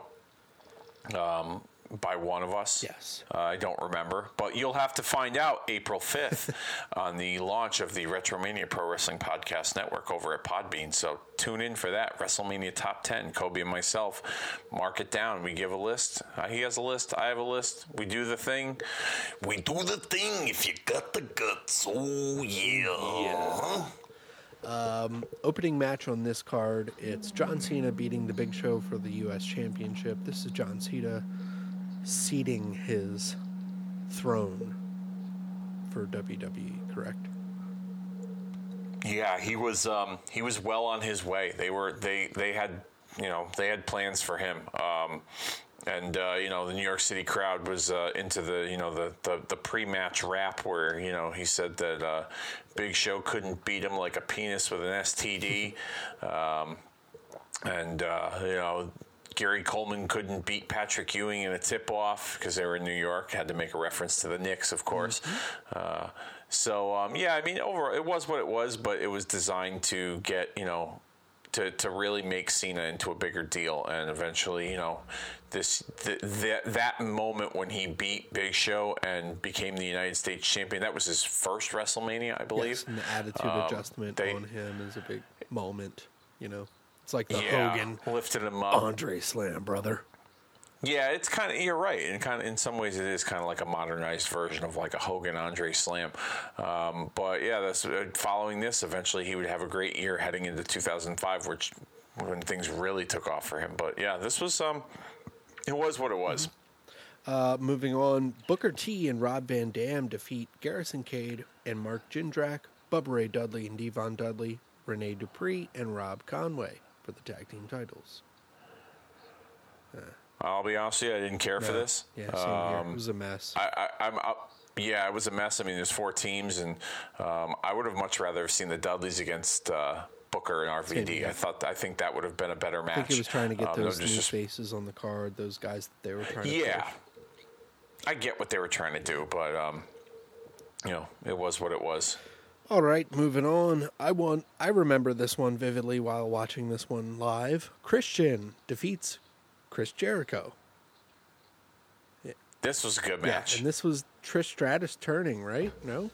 Or that was before? Yep, she did it. She did at the end. They did the spot where she was trying to help Jericho win the match, and she accidentally cost him the match. And then post-match, she goes to console him, and he's just like, he's not too thrilled that he lost the match, and she was the reason why. And, she's been the reason why that him and Christian have been fighting to begin with. And then, she's trying to apologize to him. He tries to walk away, and then she's like, fuck this. And then she smacks the shit out of him. Christian comes back, and then they reveal that it was a plan all along, which I thought was a pretty cool turn. Mm-hmm. I didn't think that, especially in 2004, when it came to women with sex appeal in WWE, it was kind of hard to take a hot girl like her and turn her into a heel. Yes. And the crowd kind of ate it up. I'm not going to lie. Like they booed it too. They thought the turn, they applauded the turn, but as the beatdown continued and she walked off with Christian, they were booing them as they were walking up that ramp. So, kudos. Go ahead. Kudos to her for being able to pull it off, because like I said, back in that time in wrestling, like if you were a hot chick and you had a smoking hot body, you were just, if you were a 10, a knockout, man, it was hard for you to be a heel, because the guys would cheer you just coming out based on looks. Forget about what you could do in the ring. No, agreed. Yeah, like you said, it's just kudos to her for pulling that through and, nailing that, really. They nailed this whole angle. This was awesome. It was a slow burn for a while, too, and it made you think something would happen, and then it never did, and then it ultimately did. It was a very good angle. Yeah. Oh, I liked it. I liked it the whole way through. I thought it was really good. All right, and then a weird one for me because of the placement on the card. It's Evolution, Batista, Randy Orton, and Ric Flair defeating Mick Foley and The Rock. This match was, at that time, I believe I was 21 years old when this came out. At that time, I was expecting like Foley, He had returned after 4 years. Last time he competed was at a WrestleMania. He's teaming up with The Rock. They have the old Rock and Sock connection kind of vibe going. I thought, he was going to get his revenge after everything Randy Orton did to him, humiliated him, spit in his face, beat him up. All the things that Mick Foley had to go through with dealing with Evolution.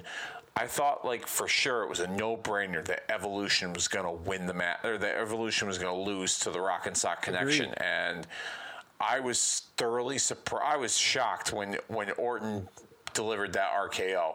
I was actually just listening to, because Pritchard Show does a recap of this pay-per-view, and they were just talking about this match not too long before I started recording this with you, and Bruce was saying, he goes, this was meant to be like a comedy match or a match that was, it wasn't meant to be like this blood feud. And I was like, I don't know about that one, Brucey Poo. They made Orton, do some really sick things to him. Yeah, and then Batista and Ric Flair involved with a comedy match? Yeah, there was a couple of comedy spots, like when Flair did the strut, and then The Rock mocked him, and then Rock did the strut in the middle of his people's elbow routine, and there was some comedy elements to it, but for the most part, I was, I just thought it was, I was expecting it to be a little bit more personal, like a personal rivalry. Maybe I was at that time I was expecting maybe them to find a third guy, like maybe Hogan to make a cameo to be a part of that team. He had his hands full, and we'll talk about that shortly. But you know what I mean? I was just kind of thinking that, but this was very personal. It didn't seem like a blow off to a personal rivalry, and eventually it wouldn't be. So agreed. I think though this would be better suited as the way New Japan does with their legends now. It's like a big 6-man tag with legends, like how they have I don't know, to give you an example, it's like Tenzan and Jushin Thunder Liger and Yuji Nagata team up against, 3 other young lions or something, 3 new guys. It would have been something cool for that. But, I don't know, just for me, it didn't deliver on what I thought it could have. Yeah. It was still fun regardless. I've gone back and watched it a few times, and it's still a fun little match. But, I just thought because the way it was built up between Foley and Orton and how personal it was that, it was going to be a little bit more, the intensity was going to be there, and I felt like it lacked that in some ways. Okay, next is actually legends against newcomers, if you will. Sable and Tori defeating Miss Jackie and Stacy Keibler. The only thing that was legendary during this match was the fucking boner I was sporting when these girls were in their lingerie at 21 years old. And I had to hide it from my girlfriend at the time who was watching this with me. Tori Wilson had just made her appearance in WCW 1999 edition, last month, the one that we had covered, that event that we covered where she made her appearance. Now she's here wrestling in a tag team match at WrestleMania. And this year's WrestleMania, she will be going into the Hall of Fame.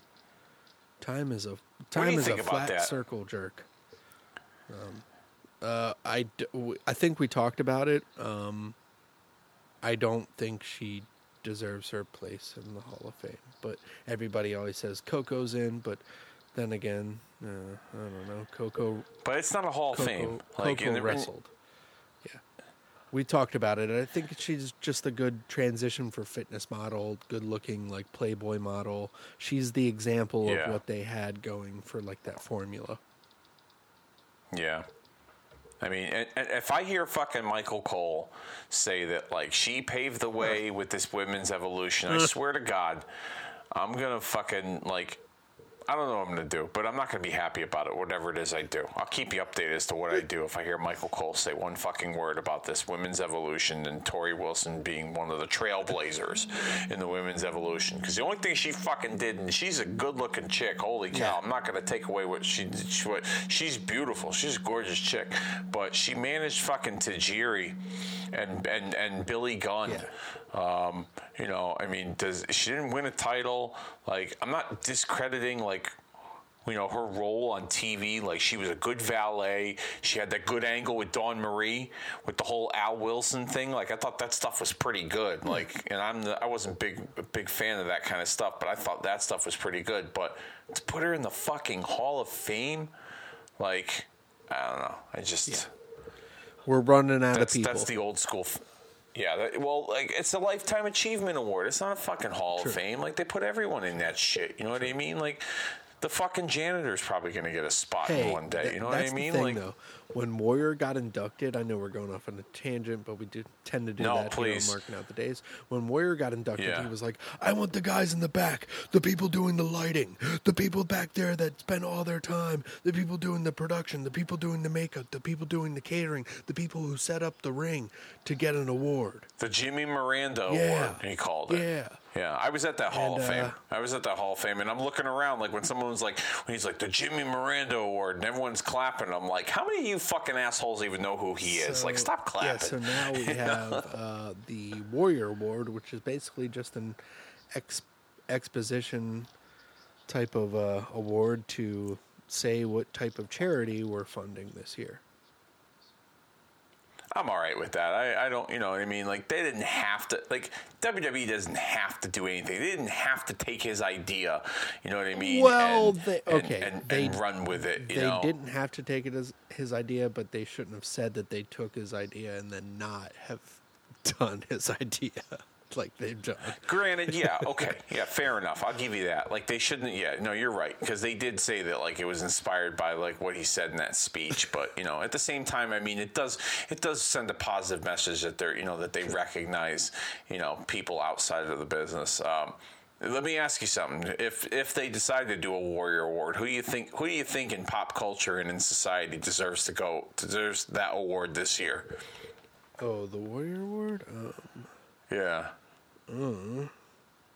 David Arquette. All right, I got two. He'll get in the fucking celebrity wing before he gets the Warrior Award. If I were to put two people in, I'd probably put in. If I were to put someone in, there's two choices. Either Matt Cappotelli, who just passed away recently, from one of the original Tough Enoughs. He actually won the third Tough Enough with John Morrison. He had unfortunately died of brain cancer, and then that gymnast, that girl Aly Raisman, the one that's been like very speaking out against sexual assaults, and she spearheaded that trial against that like Michigan State gymnast doctor or whatever, who's locked up for like forever and a day. She won an ESPY recently. She's been really big about advocating like sexual assault towards women and part of that whole Me Too movement. I could totally see WWE bringing her on board, giving her that Warrior Award, coinciding with the girls possibly main eventing WrestleMania this year. It could be a huge PR stunt. Vince McMahon, if you're fucking listening, you're welcome. It's actually would be Stephanie, excuse me. Yeah, that's right. Because fucking according to most wrestling fans, Vince doesn't listen to shit. He's so out of touch. Stephanie trips. Yeah. All right, so let's move on with this WrestleMania. We get the Cruiser. Yeah, we really went off the rails. It's all good. We cover a day of wrestling history in less than 2 hours, and guess what? We're beating the clock here. We do it every week. It amazes me. But yeah, we got this Cruiserweight Open Challenge. What'd you think of this? I thought it was interesting, the concept and the idea. 10 guys, 2 guys start out. Once a guy's been pinned, another guy comes in. It kind of has like that little fast paced. Yeah. I thought it should have gotten a little bit more time, but it's WrestleMania. You know what I mean? Someone's going to get shorted on time. None of the pairings went longer than 2 minutes. Yeah, Sad. everything. Yeah, it was a 10-minute match overall. So it was like a minute and some change. Like each here, we can go down the list. As a matter of fact, Shannon Moore and Ultimo Dragon, a minute 18. Jamie Noble, Ultimo Dragon, 56 seconds. Jamie Noble and Funaki, 9 seconds. Jamie Noble Nunzio, 1:58. Kidman and Jamie Noble, 1:45. Mysterio and Kidman, 1:16. Mysterio Tajiri, 1:15. Mysterio and Akio, there was really no forfeit because he didn't even make it in the match because he got sprayed with the green mist. And then Chavo and Rey Mysterio, 1:51. So you didn't even hit the 2-minute mark. This was like the Divas spot. Yeah, no, you're absolutely right. But it wasn't terrible either. Like, at the same time, like, I don't think it was super terrible. They did a great, lucha thing. Yeah. But I don't know. It was just so quick. I feel like Rey Mysterio only has quick WrestleMania matches. Yeah, the year before he had 3 minutes with Matt Hardy to open up the match at WrestleMania 19. And JBL, 26 seconds. Yeah, he's but he had that great classic with Eddie. Eddie had 21, which is underrated, one of my favorites, and one of the most underrated openers in WrestleMania history. But yeah, anyhow, so this cruiserweight match, it was a little car crash, so it had that kind of element to it, with the very fast-paced nature of it. But I guess that's kind of what the cruiserweights are all about. So wasn't great, but wasn't terrible either. Goldberg goes against Brock Lesnar. Beats him, and Stone Cold Steve Austin is a special referee. This goes about 13:42. So 13:42 too long. Yeah, went way too long. I really think the fans shit on it more than they should have. It was very disrespectful. Oh yeah, wasn't anything as near what they did recently, the last 2 years. I guess that was. Oh no, they learned their lesson with the last the last couple years ago when they brought Goldberg back. They learned their lesson, and they met against each other. It was just perfect every time. They nailed it. Yeah, this was not that. The Survivor Series and then WrestleMania. Oh no, this certainly wasn't it. And you had Brock who was leaving. Goldberg was on his way out the door. The New York crowds are very smart. They read it. They read the internet like everyone else, and so they picked up on it, and they basically became the star of that match, so to speak. And I wouldn't say I had high expectations for this match, but it was a pretty big dream match. Goldberg and Brock Lesnar, because Brock early on in his career was compared to Goldberg. So with Austin as the referee, I was like, oh, this could be pretty good. This could be a good big Haas match between the two of them. And that. I don't know what they were thinking with the whole let's stall with the fucking headlocks and the collar elbow tie-ups. I don't get what they were thinking there. Sure. And do you, a quick question for you. Do you think this is maybe the first time notably on a pay-per-view or a grand scale where the fans have turned on something that dramatically?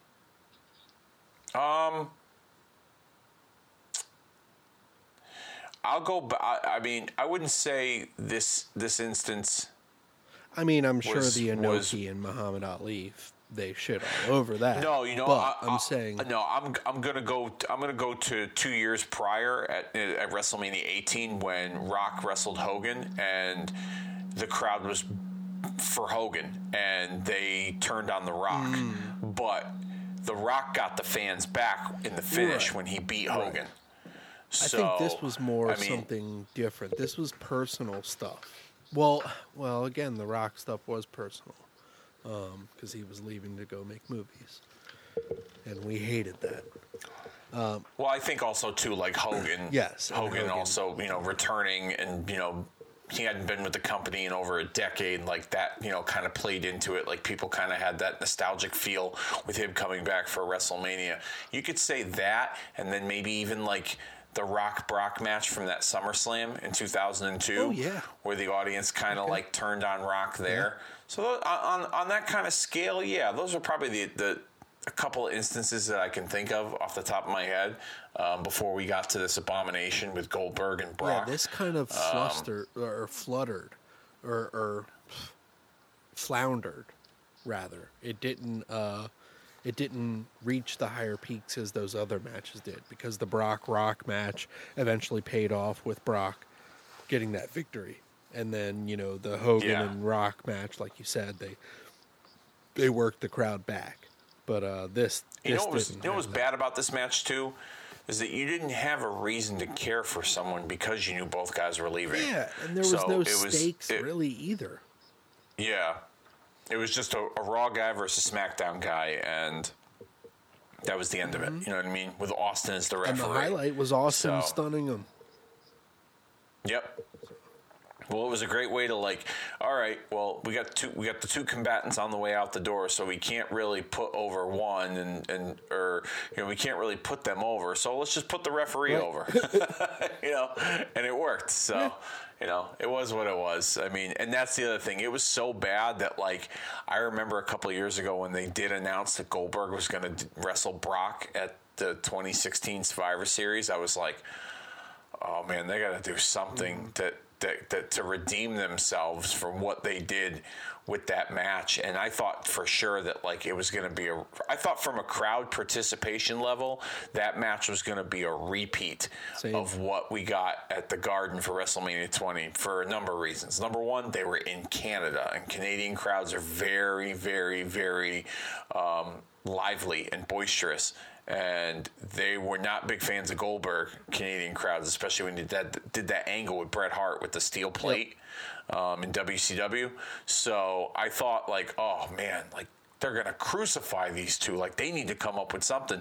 And they got they beat everyone to the punch, because they did that, that quick finish when Goldberg just kind of speared Brock in a matter of minutes, and that was the end of it. So, but yeah, this match here was definitely forgettable, and something that doesn't get talked about very fondly. No. All right, moving on. We have a fatal 4-way tag team match for the WWE Tag Team Championships. Hey, this seems familiar. Oh, that's right. They're just mirror booking their shows, kind of like they're doing now, which I'm guaranteeing you the brand extension is going to be coming to an end soon. You really think so? We'll see. They go through these cycles. I've seen two of them at least, or three of them in my lifetime, right? Yeah. Rikishi and Scotty 2 Hotty defeat Charlie Haas, Shelton Benjamin, Doug and Danny Basham, Bradshaw, and Farouk. 6 minutes. Crowd didn't like this. I mean, except for the spots with Rikishi and Scotty 2 Hotty. That's about it. Yeah, I didn't care for this either. Then, the WWE Women's Championship, a hair versus title match, Victoria versus Molly Holly. Victoria wins and shaves Molly Holly's head, correct? Yes, and I didn't think, honestly, that we would have seen a woman get her head shaved. I really didn't think that Molly Holly was going to go through with it, to be honest with you. I thought she was going to sneak away with the victory. I read an interview with her once where they didn't have anything planned for her and the women's title match itself. They weren't going to do a women's title match. They were just going to do that bikini match they did, or that lingerie match, whatever it was, earlier in the night. And she fought hard to get on the card, and she said, what if we did a storyline where I shave my head if I lose the title? And they said, okay, done deal, and they put her on WrestleMania. Well, it worked. Yeah. And she made it work with the short hair. She was hot with it. I wouldn't say she was hot with it, but I mean, to each his own. But it did get attention, yes. Which that's what you want in that wrestling. Was that. Or a TV yeah, exactly. Yeah, and not a bad match either, honestly. No, certainly not. Those two could wrestle. They were sound female wrestlers, So I mean, from a technical standpoint, it wasn't a disappointment. And the payoff in the end with the head shaving, like, even on the commentary, too, like, they couldn't believe that she was getting her head shaved. Like, so I thought that was kind of cool that they were like the way that they sold it too. And even they sold it to the point where it rolled into this next match where she's still getting her head shaved and Kurt Angle comes out and he's going to wrestle Eddie Guerrero for the WWE Championship with Eddie Guerrero coming out the victor. Oh, yeah, man. This was a technical one to speak of, technical phenomena. Yeah. I love this match. Classic, man. This is a great match. Yeah, this is a great match. I thoroughly enjoyed it. The finish at the end with the Eddie getting rid of the boot and tricking Kurt Angle and rolling him up and had his feet on the ropes. It was just some really good stuff. I really enjoyed this match a lot. This is sadly, for me, man, these were the dark days where I took that little lapse from like 04 to 07, and I missed Eddie Guerrero like peaking. What the fuck were you thinking, I man? watched like the WrestleMania, and SummerSlam, stuff Yeah. like that with the neighbors, but I was just so busy Yeah. with pussy. I'm sorry. I was just so busy with, yeah. So, yeah. But this is a classic, man. This is why, like, younger Latino kids love Eddie Guerrero, or kids that are my age that are Latino. Like, this is their legend. This is their hero because he was that guy for them. Really, and like, the reason I brought up Pedro Morales earlier, it's because Eddie Guerrero, Eddie Guerrero exists because of characters like that, and Eddie Guerrero is one of those characters, historically, and not just because he's dead, but because of his in-ring work and his on the mic and his charisma, everything. This is a classic. You have to go see this if you haven't. Definitely. Yep. Oh yeah. I would highly recommend this match. A match I wouldn't highly recommend. Once the bell rang, was The Undertaker defeating Kane in 7 minutes and 45 seconds. Everything was great about this storyline with the build-up, and even the entrance with the return of Paul Bearer. But when the bell rang, it was pretty much a done deal for me as a fan. I do remember, though, watching this and, like, I was really hyped for the Dead Man return because, Undertaker had become this biker and he kind of was, he did away with the Dead Man character and he was bringing it back, and I was really looking forward to seeing what he was going to look like. And I felt like with this return that I was a little disappointed in how he looked. I was like, he couldn't grow his hair out any longer. Yeah, I know. He kind of looked like the biker version. Yeah. Like he looked like biker Undertaker cosplaying as Dead Man Undertaker. Which he would go on to do later in his career. Yeah. But, like, eventually, over time, he would grow his hair out longer. Yeah, and he'd get into that zone. He'd embrace the character more. I remember Yeah. at the party just being like, ooh, he's coming back as the old school Undertaker. I was like, ooh, this is exciting. And definitely this whole show for me, like, this was part of the reason why I was like, man, this is why I'm a wrestling fan, Yeah. Yeah. So this match, I mean, it wasn't phenomenal, but I always like Undertaker and Kane shit because of the story. It's like comic book shit. It's like that classic, like, I don't know, Sabretooth and Wolverine. Yeah. So, all right. No, I hear you. Let's move on with another Wolverine. Oh, actually, no. This is that's the end of the show. That's the end of the WrestleMania. It's like, really? Chris Benoit. Man, what a fucking... Is your check signed by Vince McMahon? Is that why we're not going to cover it? Is there something you're not telling me? This is one of the best matches, though, WrestleMania-wise. I think we talked about this on our WrestleMania rundown. That's why we go notable. I think this is on my list, honestly, because of the matches. I should rethink my list now after we've talked about this one, just for the Eddie Guerrero and the Chris Benoit moment here.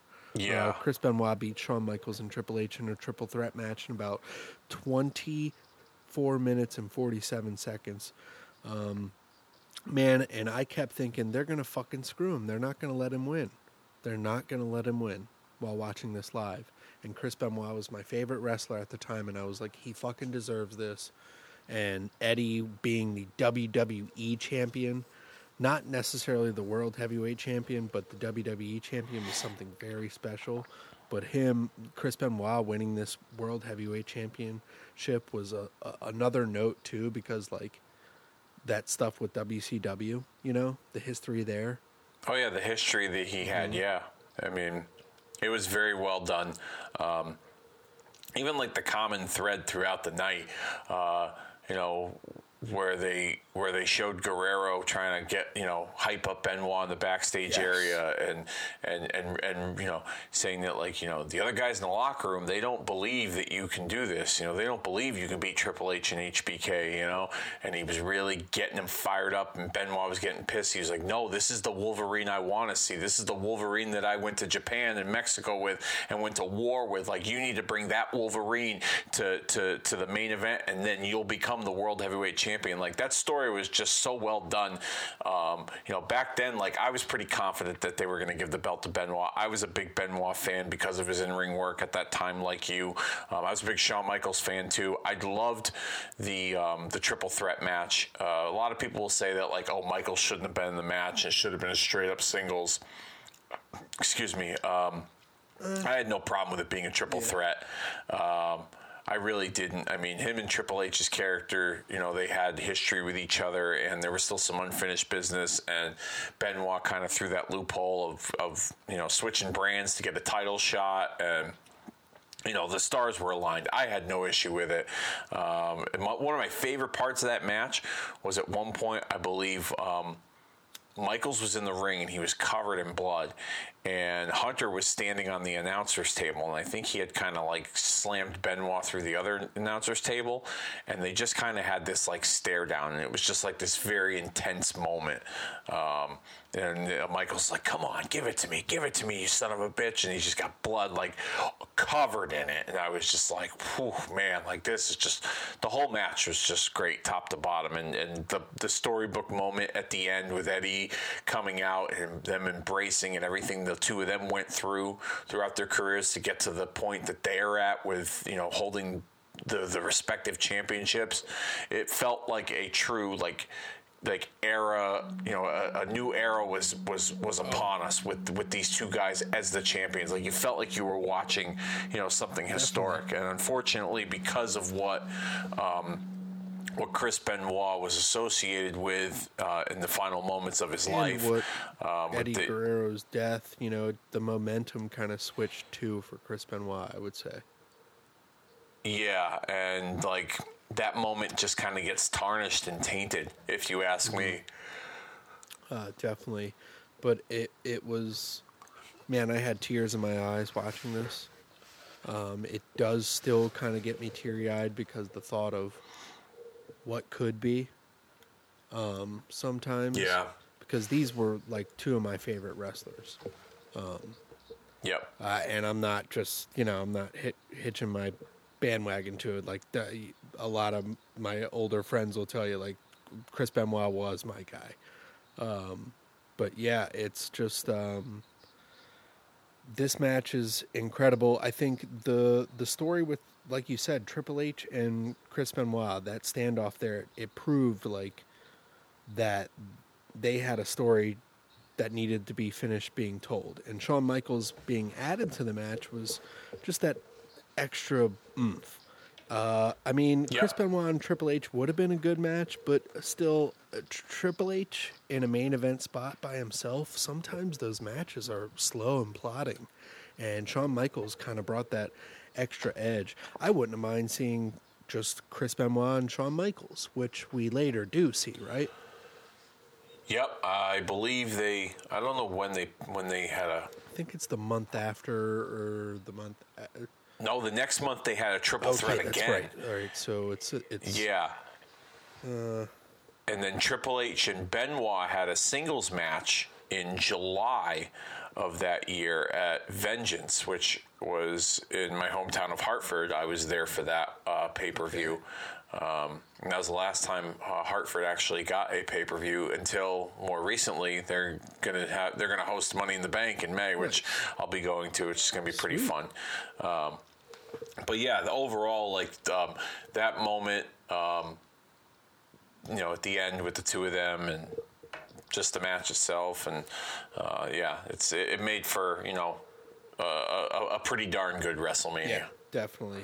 And even like the introduction of this new young blood, John Cena, at the beginning. It told a great story all the way through. This is definitely something I should have thought about for my criteria for a WrestleMania rundown of top 10s. Yeah, we could do another one. It doesn't matter. We'll do next year. We'll do a rehash of like top 3 or something. Yeah, we'll see. Or we'll base the criteria on something else. We'll come up with some different theme, I'm sure. So that about wraps it up for the day, man. What a solid day here at Marking Out the Days. As always, Dave, I couldn't do it without you. Thank you for coming along the Magic School Bus with me. My cell phone is going to die. So, with that being said, what do we have going on next week here at Marking Out the Days? Next week, March the 21st, we're going to cover ECW's Living Dangerously 1999, headlined by Rob Van Dam and Jerry Lynn for the ECW World Television title. We're also going to cover an episode of Monday Night Raw from 1994. It's actually the night after WrestleMania 10, when Bret Hart won the World Wrestling Federation Championship. We could talk about Chris Candido and the fact that he has a birthday on March the 21st. The 1997 Slammy Awards took place on this date, and an interesting show that took place on this date was the WCW New Japan Pro Wrestling Super Show in 1991. All of that and so much more next week on Marking Out the Days. That's right, and you can always find us at Retromania on Facebook with the W. You can write to us at retromaniapodcast@gmail.com. You can follow us on Twitter at RetromaniaPod. That's Retromania Pod. And, as always, we are going to be on Podbean. That's right, Podbean. We are Retromania with the W at Podbean. That's Retromania Pro Wrestling Podcast Network. We have all things Kicking Out at 2 back archive, Retromania back archive, as well as the new podcast, The Run-In. Dave, can't wait for it. Thanks for joining me this week. You got some stuff coming up, Kicking Out at 2, right? And we'll be with you guys WrestleMania weekend. Yep, that's right. Kicking Out at 2, WrestleMania MVPs Part 1, currently available right now. The next week, we're going to do our WrestleMania 10 watch-along. Hit us up, facebook.com/Kicking Out at 2, and the handle is at Kicking Out 2 on Twitter. All right, buddy. I'm going to get rolling. You have a good night, and we will catch you guys next week. All right, brother. Be good. See you next week.